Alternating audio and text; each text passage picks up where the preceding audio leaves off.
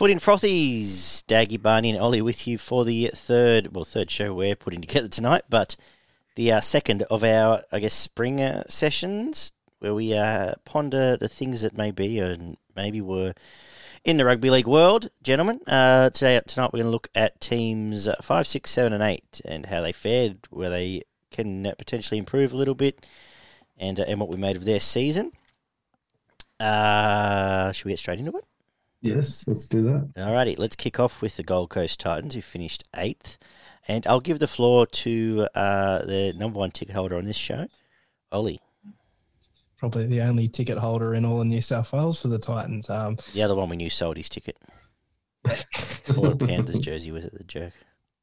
I know a lot of people are going to say it was a bit of a disappointing season for the Titans, but honestly, we made the 8 for the first time in 5 years. I can't say it was a failure of a season. I can't say that it was a terrible year. I'm gassed that they made the finals, and honestly, putting that effort they did against the Roosters. But there is plenty of room to improve. There are clear things they need to improve on if they want to make the finals again in 2022, because I believe next year that fight for the finals is going to be a lot harder and a lot more congested than in 2021. Did the Titans meet my expectations? Yes, I had them 7th. Put it this way, I wasn't expecting them to wait until the literal last day of the season to cement their spot in the finals. I probably was expecting them to maybe do it at least a week earlier. Probably, I would say I was probably more expecting them to be in that Knights position, have more of a similar season to what Newcastle had. The big positives for me, there were a couple of players. Obviously, Mo. I want to say Tino as well in terms of the new signings. I think he was definitely the best. And Corey Thompson as well. He's, pushing 30 now, and I'd say it was arguably his best year when he was on the field. He spent some time off injured. It's hard to say David Fifita as the biggest disappointment just because he literally won us a couple of games. But in terms of what we're paying him, in terms of what he's expected to do, he definitely needs to improve on that next season and get more involved in the side. So for me, he's going to be the big disappointment next season. I probably see them improving a bit in the halves just with the shake-up with Sexton coming in and the running game of AJ Brimson. I think on paper that looks really good. And I forgot to bring up your Greg Marjus and your Jaden Campbell, so I think are both now going to be first graders next season. And I think that's going to give the Titans a bit of a boost as well.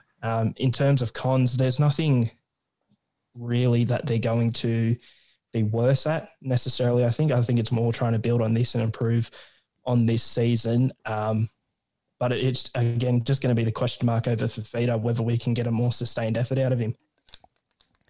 And final word on the Don. Do you want to pay any last respects? Well, if not for COVID, I'd be up there and I'd be getting the brick and mortar and starting on his statue. I shouldn't be making it out of bricks, should I? No, something, whatever you make statues out of these days. I think the Cowboys... Bricks get the players in trouble these days. So. Generally bronze. I was going to say, have you seen any of the Cowboys statues they got outside of their new stadium and the one they just built of Matt Scott? They're all made out of some... recycled plastic or sand. Oh, okay. As kind to the environment as it is, it absolutely looks like shit. So anyway, that's the statue portion of the podcast out of the way. What do you fellas think of the Titans? They ended up on 22 points, 10 wins, 14 losses. 580 points for, 583 points against. 24 points on average for and 24 points on average against. Slightly, if you want to break it down to points of whatever, it was slightly worse for their against than their fours. As Ollie said, I tipped them to run 8. They ran 8, so I can't really say that they didn't meet my expectations, but I thought it would have been a bit more of a solid 8. I thought they would have won half their games and lost half their games. They probably lost a couple of games that they shouldn't have and should have, finished that little bit stronger in 8th position. But it's a pass mark. Obviously, anyone who makes obviously that's what everyone's aiming for, at least to make the top 8. So it's a pass mark with 77% completion. Fogarty was the top point scorer in 21 games, scored 156 points. Fafita scored 17 tries. Mitch Rain, 699 tackles with an average of 35 tackles a game. Greg Marzu, believe it or not, had the most average running meters of 185 running meters a game in the 8 games that he played. Fafita with 22 line breaks. Kelly with 11 line break assists. Fogarty with 13 try assists. And Fafita had 44 tackle busts. What have I? 44 offloads and 155 tackle busts. Brian Kelly, for me, was the disappointment of the year. I expected him to improve on his season last year, which was really good in attack, but he had 27 errors, 64 missed tackles. Wallace gave away 12 penalties. Titans pretty much, as I said, finished where I thought they would finish. I thought they would be slightly stronger. At times during the year, they looked like their outside backs could not defend to save their lives. But there's definitely some positives there with Jaden Campbell. Greg Marzu, I'm surprised. I don't understand why he missed games at the back end of the year. He should have been one of their first pick. But I don't know if that's a thing. He's offside with the coach or he did have a niggling injury or something, but I expect him to line up on the wing for them at the start of next year. And Jaden Campbell will, at fullback, could be anything 3 or 4 years down the track. So there are some exciting signs, but they will need to improve to maintain their position next year. It's amazing. I'm just looking back through the results now. Some of the scores they conceded, it's amazing for them to finish on -3. Absolutely. For and against, but obviously that means that they racked up some scores too. And just looking through, when they turned up, they really put the hammer through some teams. But it went both ways, I guess, is the story of their season. I didn't understand some of the selection processes throughout the year. You mentioned Marzu. We've spoken at length about Fodawaker starting on the bench, and at the back end of the year, Fafita starting on the bench. The story for me was, their edges, and that is a big part of those big scores all the way through the year. But there were times, as you said, they just couldn't tackle and were embarrassing. Thompson helped shore that up when he came back in. I thought Marzu shored that up when he's played. So I agree with everything you said there. Their player of the year, well, they voted Tino, but it was Mo. He was absolutely outstanding in the top 5 props in the comp.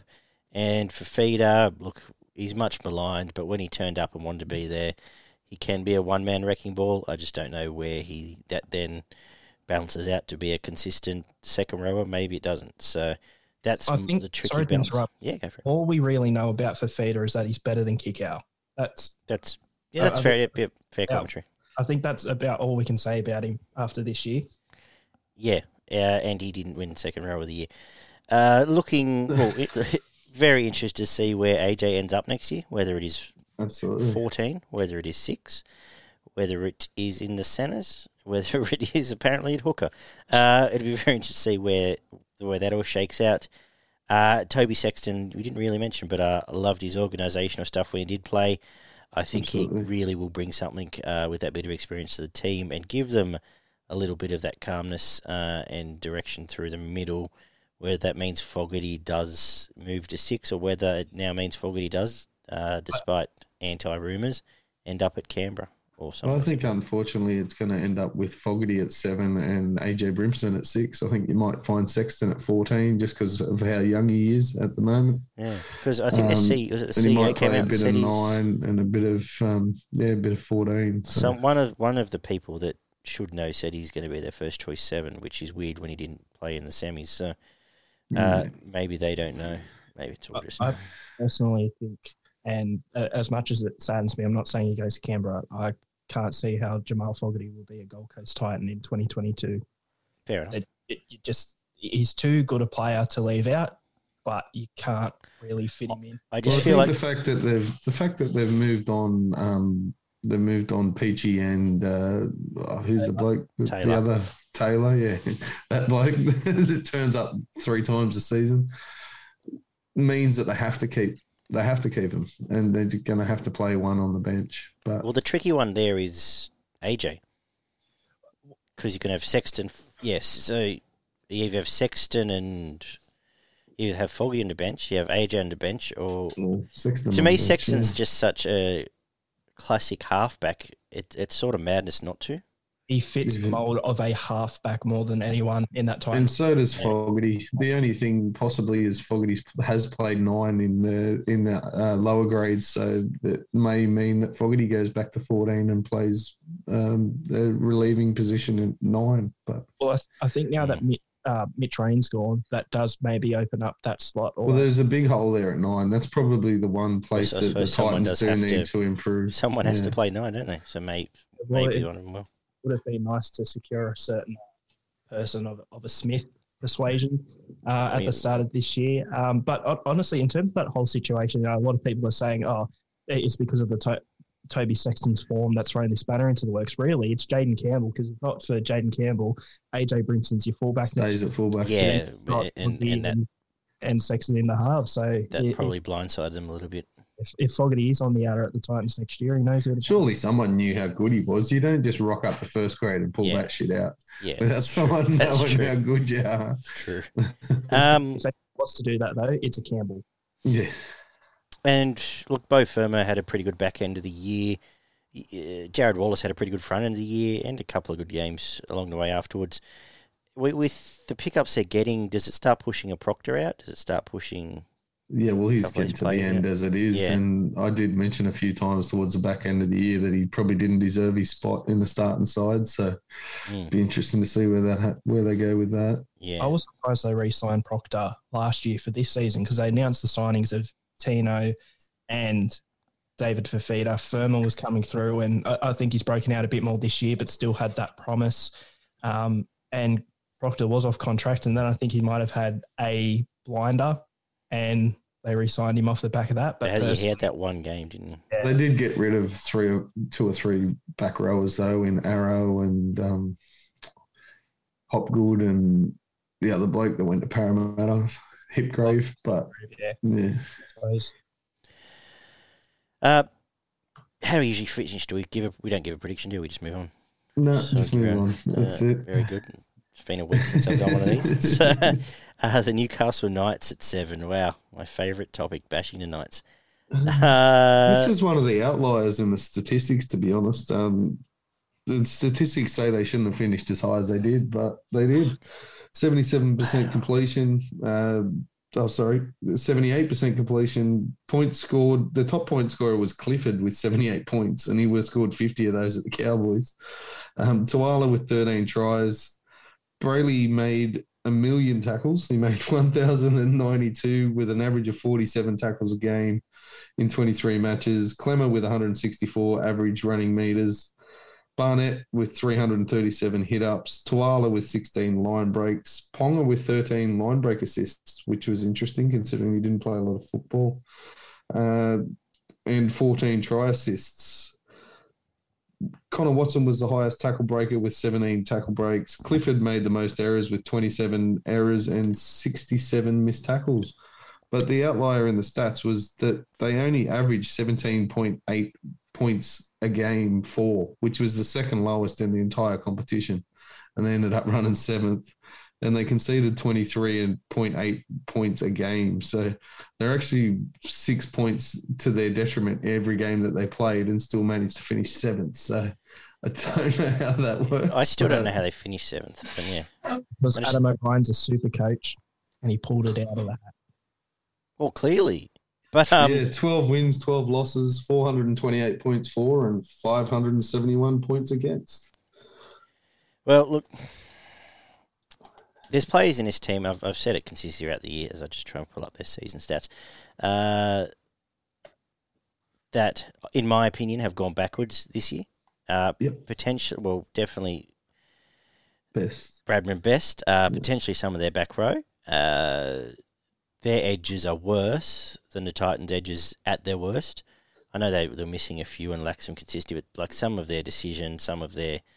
I know Tuala can score a try and probably is a first-grade winger, but the rest of them wouldn't get a game at another club. And Pearce and Ponga only played about 14 games each, I think. But yeah, and Ponga struggled to get week in, week out consistency. He had a couple of good games fresh.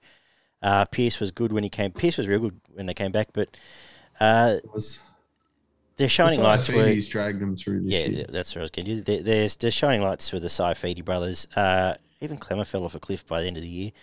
The Saifidis were amazing. Barnett had his standout games, but dropped off towards the back end. Brayley is just a little workhorse, and you'd be proud to have him in your team in any club. Led the tackle count in the whole comp. Has some great leadership stuff. Doesn't necessarily have the creativity of some of the top hookers, which wouldn't be a problem if their halves didn't necessarily have the creativity of some of the rest of the comp. So to me, they're big holes. There's no depth at the club. Their bench is non-existent. And to me, it's a miracle they made. I'm just trying to see who they actually beat, but it's a miracle they made it by beating teams below them, which is, I guess, at least something. But and look, at the end of the day, they could have beaten Eastern, been playing in Parramatta, I should say, and been playing in a prelim final. But if they lose Mitchell Pearce, which seems to be on a tea leaves, I think they're in dire straits next year. I think and they've lost Watson already, which and he was one of their sparks in attack. Yeah, that they never quite got that combination right with Watson, Barnett, and the like sniffing around there. So I think they're going to lose more points, and I can't see a defence getting much better. And I have real grave concerns that they'll be the one that disappears down the rabbit hole next year, Barn. If they can keep Pearce and Ponga fit and on the field, they do have points in them, but they didn't this year. And as I said, I'm surprised they got as far as they did. They obviously, when they got beaten badly, and when they won, they barely won for the majority of the season, which is what the stats obviously tell you there. As we already mentioned, Connor Watson's going to be a big loss. I thought he was one of their big sparks in attack and did do a lot of good stuff through the middle of the field. In providing offloads and putting guys away and scoring tries himself. Their front row and like Frizzell and Barnett were not bad. At times they were very good, and their forward pack will get them into most games. But it's going to depend on whether they can keep guys, because they're another one like the Titans. Their outside backs at times were deplorable in defence, and teams just ran through their centres and their wingers and scored tries for fun at different times during the year. But if they can improve their defence on their outside edges and keep Ponga and Pearce fit, they may finish around the same position, but I've got the same concerns as you. I think they may slide out of the 8 looking towards next year. Just looking here, just quickly, Connor Watson was voted their player's player. Gladiator of the year was Jaden Brayley, which I assume was Workhorse or something similar, and their player of the year was Jacob Saifidi. Ollie. And deservedly so. In terms of Newcastle, I had them finishing 10th, so they did not meet my expectations. In terms of the way they played, I think they met my expectations relatively well, but they finished 7th and I tipped them to finish 10th. So they did better than what I thought. But based off, especially the stats that Barney just read off, and you could say that for the Titans as well, neither side, you wouldn't be guessing that they finished in the top 8, but purely based off of the stats. This one's going to be a little bit odd, but in terms of both their positives and negatives this year, I'm going to go with their forward pack as a whole, because when they won, their forward pack was immense, and usually they were the focal point that got them home in the end. But and I'm talking especially sort of the early to mid-season when Newcastle were in that really shit run of form, where I think they were just about at the bottom of the ladder, if not just a little bit up. They were definitely bottom 4 at one point, and most of their forward pack just went entirely missing. Clemmer, Barnett, Daniel Saifidi didn't really hit his stride from last year until the Origin period hit. I'd say there were probably 2 consistent players in that forward pack. One was Jacob Saifidi, and I think that's why he deserves to get the player of the year there, and Tyson Frizzell. Other than those 2, I do not think anyone else in that Newcastle forward pack, as good as it is on their day, can hold their head up and say they consistently played well in every single game. Oh, Brayley. Being a bit harsh on Brayley. Sorry. With hookers, I tend to forget that they're forwards as well, but Brayley, yeah. Brayley would have been, in terms of consistency, the best spine player. I'm surprised he didn't get their Player of the Year, to be honest. But he was a focal point there as well. And Ponga, when he did play, I still thought he was at least good. Yep. He had a good season, but you got to be there. Mitchell Pearce did what he had to do, and it's not going to help Newcastle if he leaves next year. Which, speaking of, if you had to pick any team from that top 8, at least for me, that'll definitely miss out next year. I think Newcastle's the one, probably. The Titans will have a fight on their hand, but I feel like Newcastle's probably the easiest one to pick just because of the congestion, as I said, that will be there with the teams making the finals next year. And look, I said on our... There are teams, it's pretty simple, there are teams that will improve enough to beat Newcastle that 100% just missed them this year. Yeah. I think as well that, I said in the bottom 8 review that the Cowboys have the least going for them out of any team. Yeah. And Newcastle would not be too far behind, only that Newcastle already have a better squad than the Cowboys. You brought it up. Their depth is relatively poor. They could be losing Mitchell Pearce. Yes, they have Gagai coming in, and that'll improve their edges, but I mean, that can only account for so much. So I think Newcastle will probably drop off a bit next year. Yeah, I had them finishing 7th, so I have to say that they finished where I expected them to. So. Well, the most debated team probably in NRL, Parramatta Eels, finished 6th after coming shot out of a cannon at the start of the year and being impressive all the way through. They hit I think it's just a thing where there has to be inner turmoil or fan turmoil at Parramatta, and it always seems to happen about the same time, just about, late July. Hit their brick wall, it collapsed, and you got to say that Brad Arthur was able to put the wheels back on pretty well to the point where arguably they should have beaten Penrith in that semi-final, which if they had done, well, this would be a whole different conversation. But, Barn, what does it all mean? Well, as you mentioned, the last 3 weeks were probably some of their best football that they played for a good 3 months, realistically. It's a common thread with Parramatta over the last couple of years. They start extremely well, and then halfway through the season, they seem to hit a lull, and then it's whether they can get back to where they were. And this year they did. They're going to need to do it again to finish any higher than they did this year, but they finished with 79% completion. Moses was their top point scorer with 146 points in 22 games. Sivo scored 17 tries. Mahoney was their tackling machine, 17 games, 763 tackles with an average of 44.9 tackles a game. Gutherson actually averaged more metres than anybody in this team with 170 metres per game. Papali'i with 370 hit-ups. Sivo with 19 line breaks. Gutherson with 22 line break assists, which you would expect. Moses should probably be that guy, but he had the most try assists with 20. Paulo with 46 offloads. Papali'i with 106 tackle busts. Fergo made the most errors in 28 errors in 18 games. Nathan Brown missed 61 tackles and gave away, and had 22 handling errors, and Nikore gave away 12 penalties during the season. Parramatta finished with 32 points, 15 wins, 9 losses, 566 points for, and 457 points against. I tipped them to finish 6th. They probably should have finished 4th, realistically, apart from the way that they fell away dramatically just before the finals and didn't look like winning a game up until they beat Melbourne the week before the finals started. And it was an impressive performance. They went back to the way that they play, and they're forward dominant. They need to win the middle. They need to absolutely control the middle in the game of football. And that gives Moses and Gutherson time and space on the back of that towards their outside edges.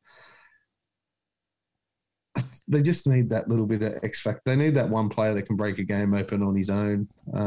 Mitchell does it occasionally, but he's not the guy that can – he's not big enough to run over people. He's not talented enough to consistently put his support players away. He does it well enough, but he needs – either someone that can do the same job as him on the other side, and Dylan Brown, for me, was probably the most disappointing player in this Parramatta team for the entire season. Another one is a couple of others that I've mentioned that I expected to kick on and actually have a really good year this year, and he went backwards in my opinion. Papali'i was their buy of the year by a mile. He improved out of sight from where he was when he was at the New Zealand Warriors. A pass mark, absolutely, for Parramatta. As you mentioned, apart from a couple of bounces of the ball and something that could have gone Parramatta's way, they could have beaten Penrith and been in the top four at the end of the season. But I think they just left their run too late. I think they needed to kick into gear 2 or 3 weeks earlier than what they did and take that momentum into the finals, and it just didn't happen. So, again, I'm sure all the Parramatta supporters would be upset of where they finished, because if I was a Parramatta supporter, I'd expect them to be finishing in the top 4 with the squad they had this year. I probably agree. Look, I was in that camp where I came around to thinking maybe their squad's overrated and they've overachieved, but I think they showed that if they get their heads right, then they are a top 4 team. I'd love to know Gutho's. You mentioned Gutho's stats. I'd love to know. I don't expect to have him, but it'd be very interesting to compare his first 15 rounds output versus the last 10. Oh, absolutely. And I would love to know if that's a him gassing out thing, if that's a. And it happens it's now happened 3 years in a row that it can't be a coincidence. And I don't know if that's him over exerting. I don't know if that's he gets flogged a bit. I don't know if they just change their structure a little bit as the season goes on. But for him to work as hard as he does for as long as he does, I'm sure it can't be easy. But it's definitely 2 years in a row, I think 3, where the output has just collapsed at the back end of the year. And it's no coincidence that as a result, their performances have matched that a little bit. I did think Moses ascended, or at least found some of his potential this year. Not quite saying he's a Nathan Cleary yet, but he was definitely their most impressive player, I thought, at the back end after he came back from injury. RCG had a fantastic year and an amazing last 6 weeks, and probably doesn't get the credit he should in that best prop conversation, but he was sensational. Paulo, I think, was disappointing, apart from, I reckon you'd find a handful of games, but it was disappointing. I'd say the same about Nathan Brown. I think his aura's gone. And Dylan Brown, and I'm just looking through courtesy of Zero Tackle some of their alleged contracts here. If Dylan Brown's on 700, RCG, the problem they've got going forward is that, and we know the iceberg's coming, they're a very top-heavy contract, salary cap, I should say, and something's got to give there, and the call either needs to be made that they cut Gutho loose, and I'm not saying it's the wrong one either.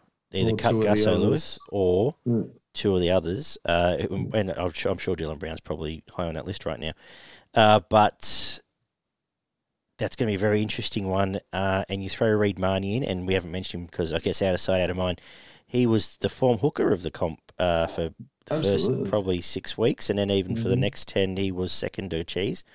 Apart from injury going into Origin, he would have been very close to taking that Origin spot. He would have played Origin for sure. I think he plays Origin for sure. I don't think they rush. He was picked. He was game one, and they rushed Harry back in.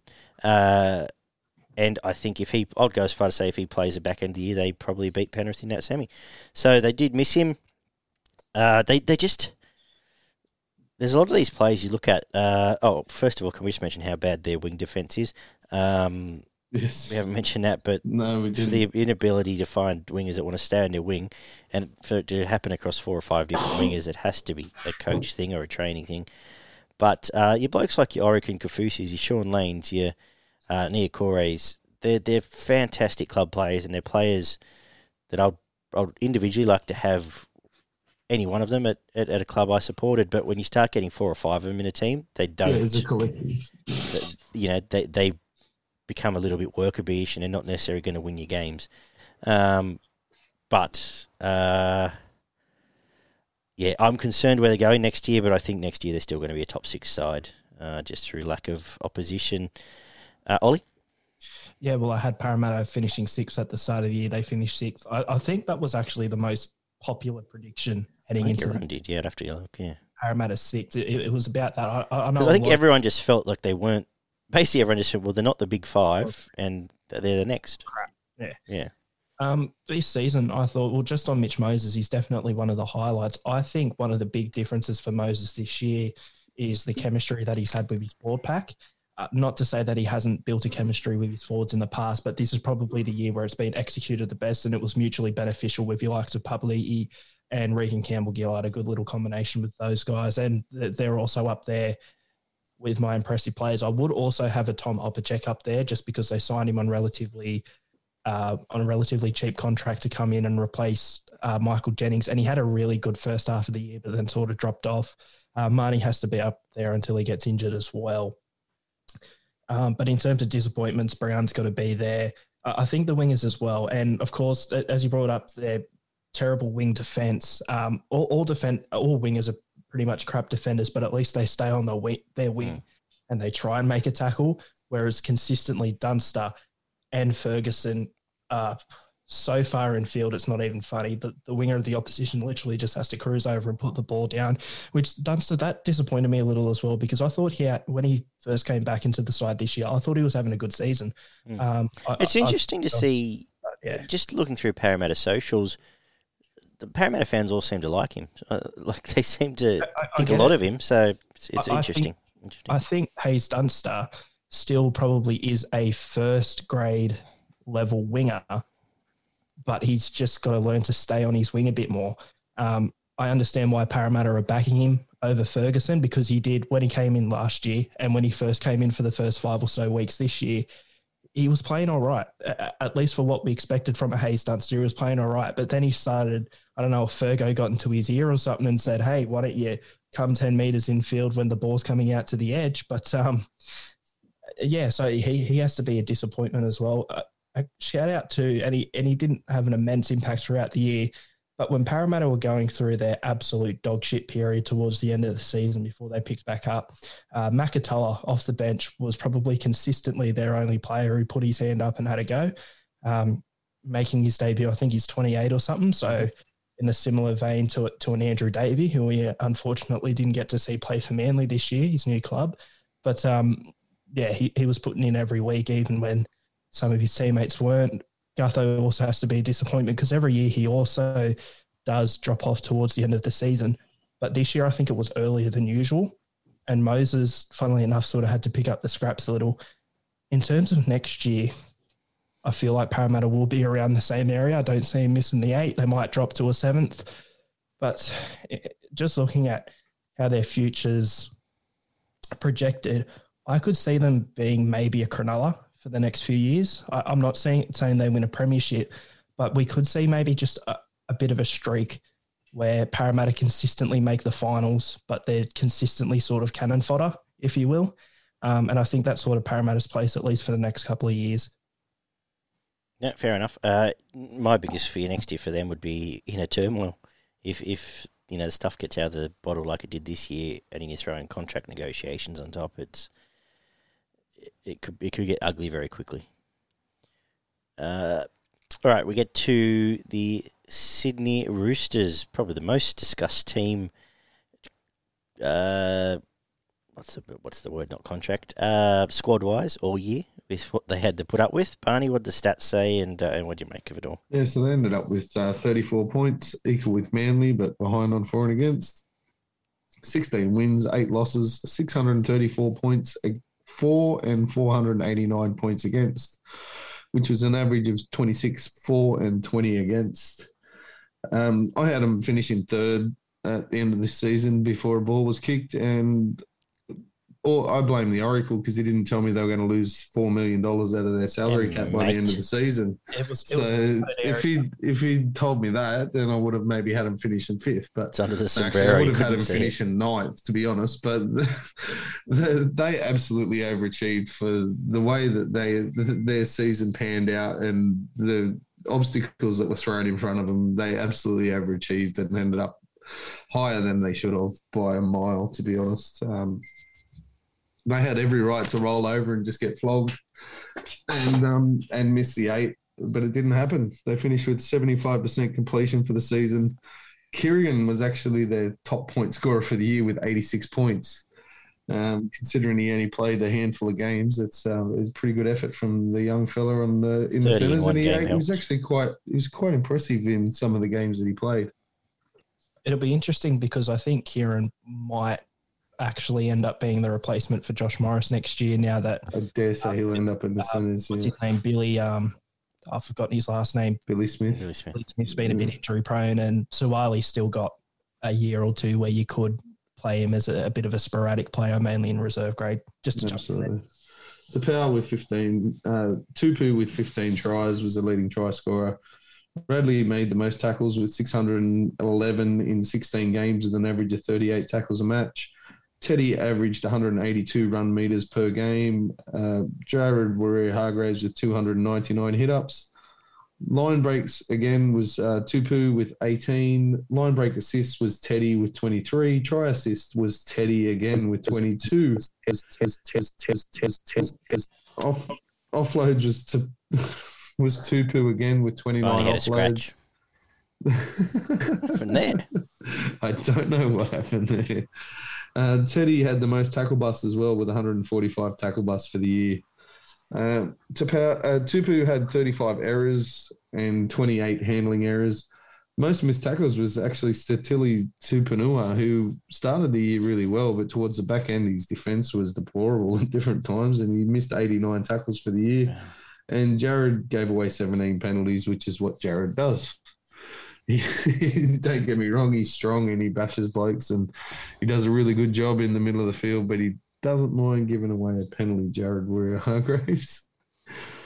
What can you say, man? They got handed every bad decision, every poor option that they could have absolutely been given through the year.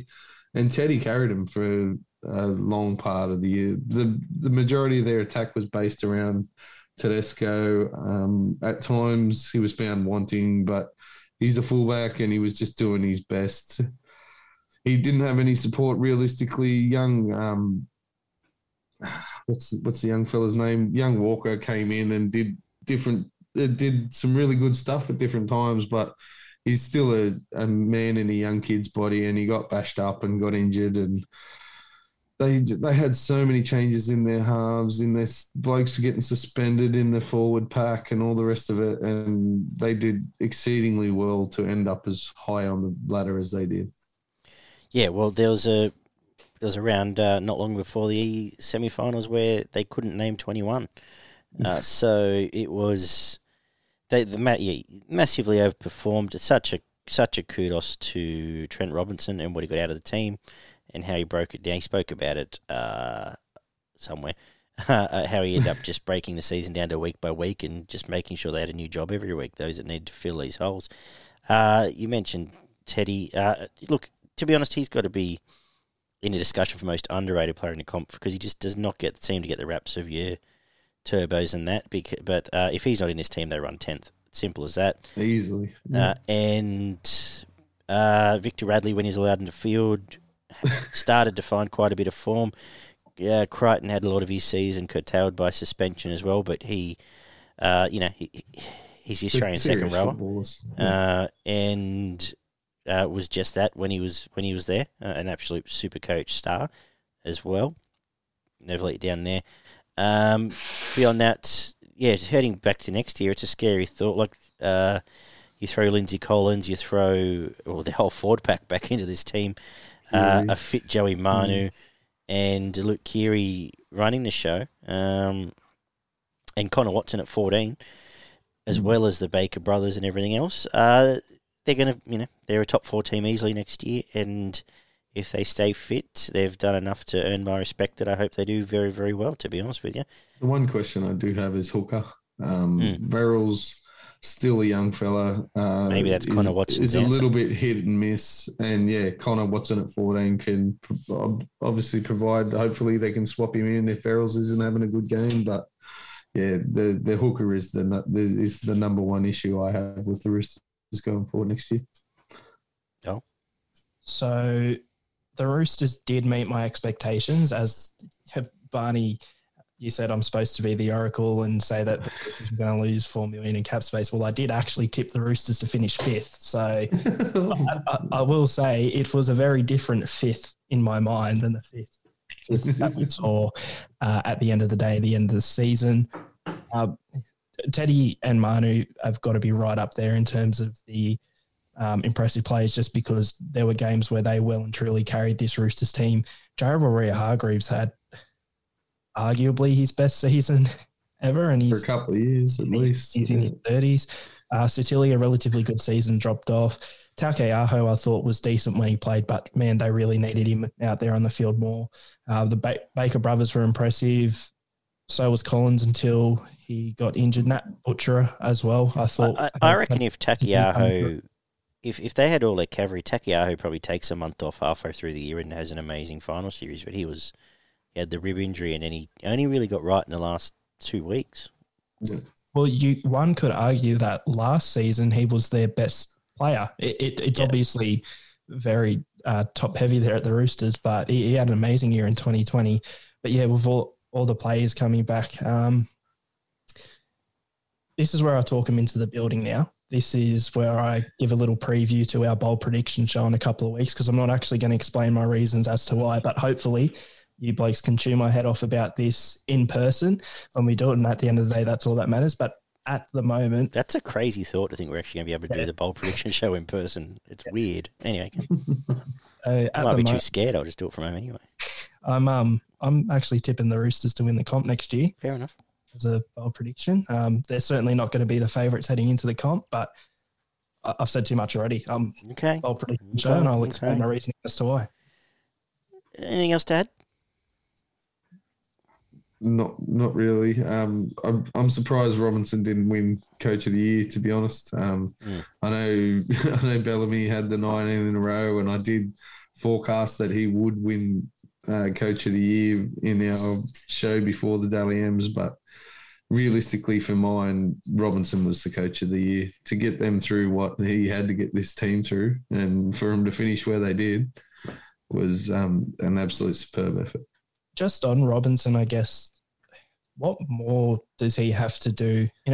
I personally consider him up there, but at least what I've seen from many people, they sort of still consider him just under Bennett and Bellamy. I don't think he's ever won Coach of the Year, has he?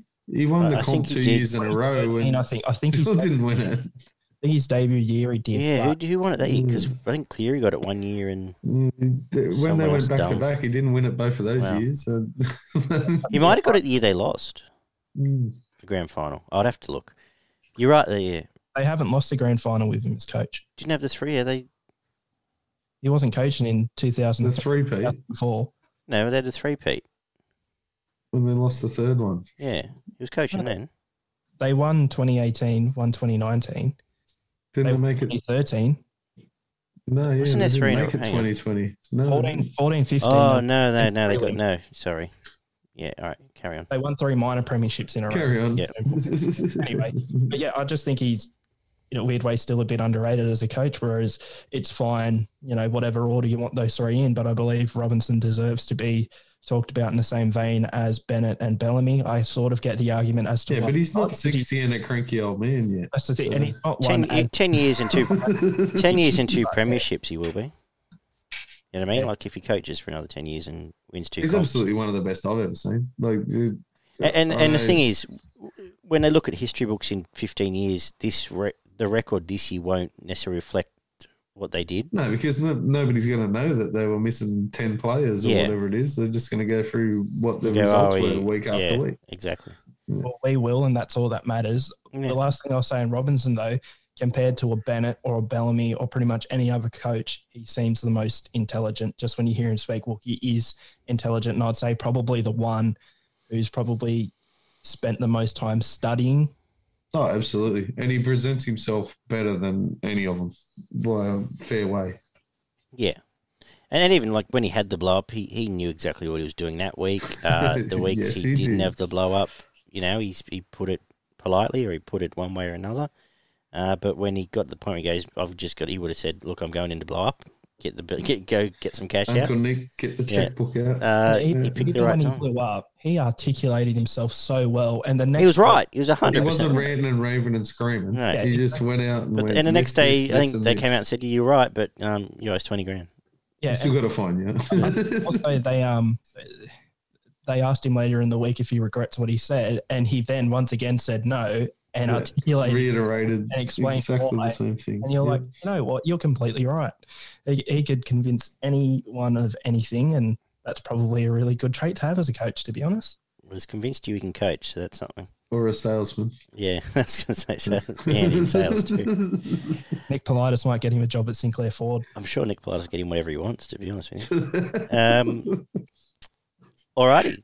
I think that's about it. Yeah, let's go. We've had All right, enough. so that's been our second season review show. We've got one to go. I assume we'll do it next Wednesday. We've got nothing else to do. Absolutely. Knock that one on the head as well. And if you've just joined us and made it this far, 3 shows in, thanks for that. Jump on our socials, leave us some feedback, and we'll be back next week to look at teams 4 through to the premiers.